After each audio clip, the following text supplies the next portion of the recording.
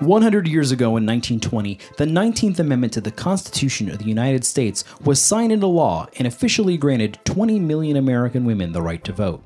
This mass expansion in voting rights was the result of generations of intense activism known as the women's suffrage movement that has had a lasting legacy on the continued fight for equality in America. In recognition of the struggles and achievements of a once disenfranchised majority, PreserveCast is honored to share remarkable stories of suffragists within each episode this year. Beyond the Ballot is supported by Preservation Maryland, Gallagher, Avelius & Jones Attorneys at Law, and the Maryland Historical Trust.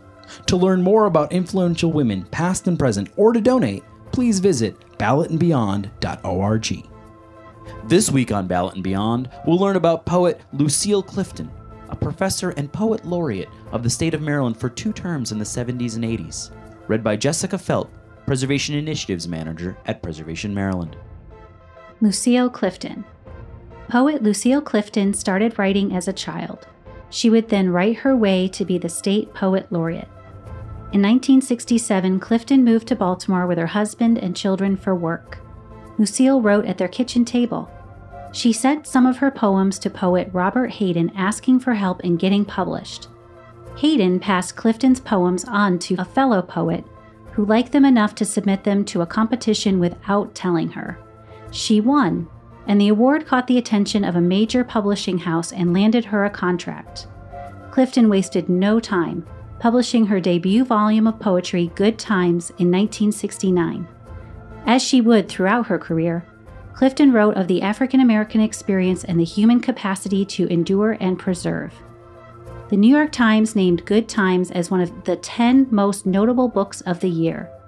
In 1971, she joined what was then Coppin State College in West Baltimore as poet in residence. Her works Good News and The Earth came out in 1972, An Ordinary Woman in 1974, Two-Headed Woman in 1980. In 1987, she produced 2 volumes, Good Woman and Next. The Pulitzer Prize Committee named both books as finalists, the first time one author had 2 books on the list in the same year. She wrote more than a dozen collections of poetry, nearly 24 children's books, and a memoir. She received the National Book Award for her collection, Blessing the Boats, New and Collected Poems, and the Ruth Lilly Poetry Prize for her full body of work. Literary critic Helen Vendler said, "She recalls for us those bare places we have all waited as ordinary women with no choices but yes or no. No art, no grace, no words, no reprieve."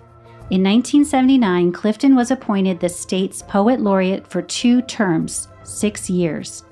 When she was asked about composing poems on demand for state events, Clifton replied that, "You don't go around asking poets to write verse on request. That's not poetry, that's greeting cards."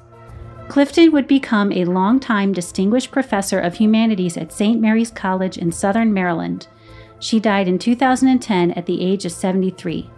Of her own life, Clifton wrote, "Won't you celebrate with me what I have shaped into a kind of life?